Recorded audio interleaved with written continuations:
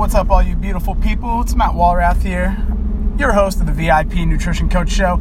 And you know, I'm starting to do these shows where I just pick up my phone and I talk to you about how to start thinking like a seven-figure business owner. And today, what's coming through for me that I want to share with you is the idea behind investment and return. One of the things that I really struggled with when I was going from side hustle to six figures and when I was really at a plateau in the six-figure range is that I was spread way too thin. Yes, I'm podcasting right now, but the time that I started a podcast was not the right time to start a podcast. And I put so much effort and energy into that show. It probably took me about 4 hours per episode to get a show done. That time could have been much better spent on an activity that would provide me a higher return on my time invested.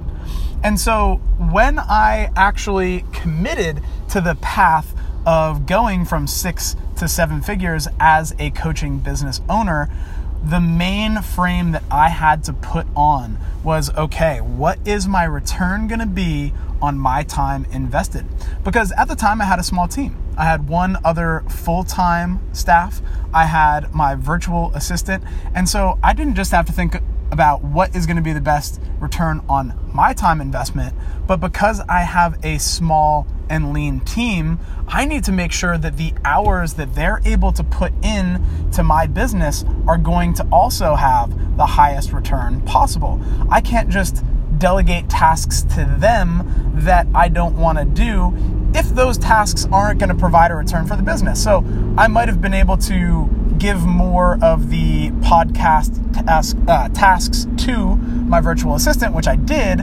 But the thing is, the podcast wasn't really driving as much business as my social media marketing or my email marketing or some other avenues of the business, which were essentially making up 90% of our client acquisition. So what I ended up doing was saying, you know what, I'm just going to stop doing the podcast, because now what I can do is not only deploy my time and my resources towards the 90% of client generating activities and get those 4 to 5 hours back, but now I can also get my team's time back and get them focused on supporting me in getting the best return on my time invested and the business's resources being invested.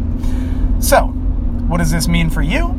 If you are in side hustle mode, if you are still working your full-time job, that's paying the bills, coaching is something you're doing on the side and hoping to go full-time, you have limited time. You know this. You might have a couple hours each day that you can actually put into your coaching business. So you can't be searching all over, doing a bunch of webinars, doing a bunch of free 5-day trainings. You can't be doing marketing activities that don't actually create clients. You've got to be laser freaking focused. And so, in order to be laser focused, you need to take a look at what is actually driving revenue for my business, and you need to put all of your focus there. And the other thing you really need to focus on is your client's success. Now, if you are already full-time as a coach, you're already doing well, you're maybe even at 6 figures, you can really just take a look at exactly what I just said. If you've got anybody on your team, if you've got anything that you're doing that isn't actually creating business or contributing to your client's success, I've got 2 words for you. Stop it. Stop doing it right now. Because by freeing up that time and freeing up your team's resources, you can deploy them towards those things that drive 80% of your clients or 90% of your clients that you enroll. And you can also deploy it towards the things that get 80 to 90% of your clients' results. All right, that's all I got for you today.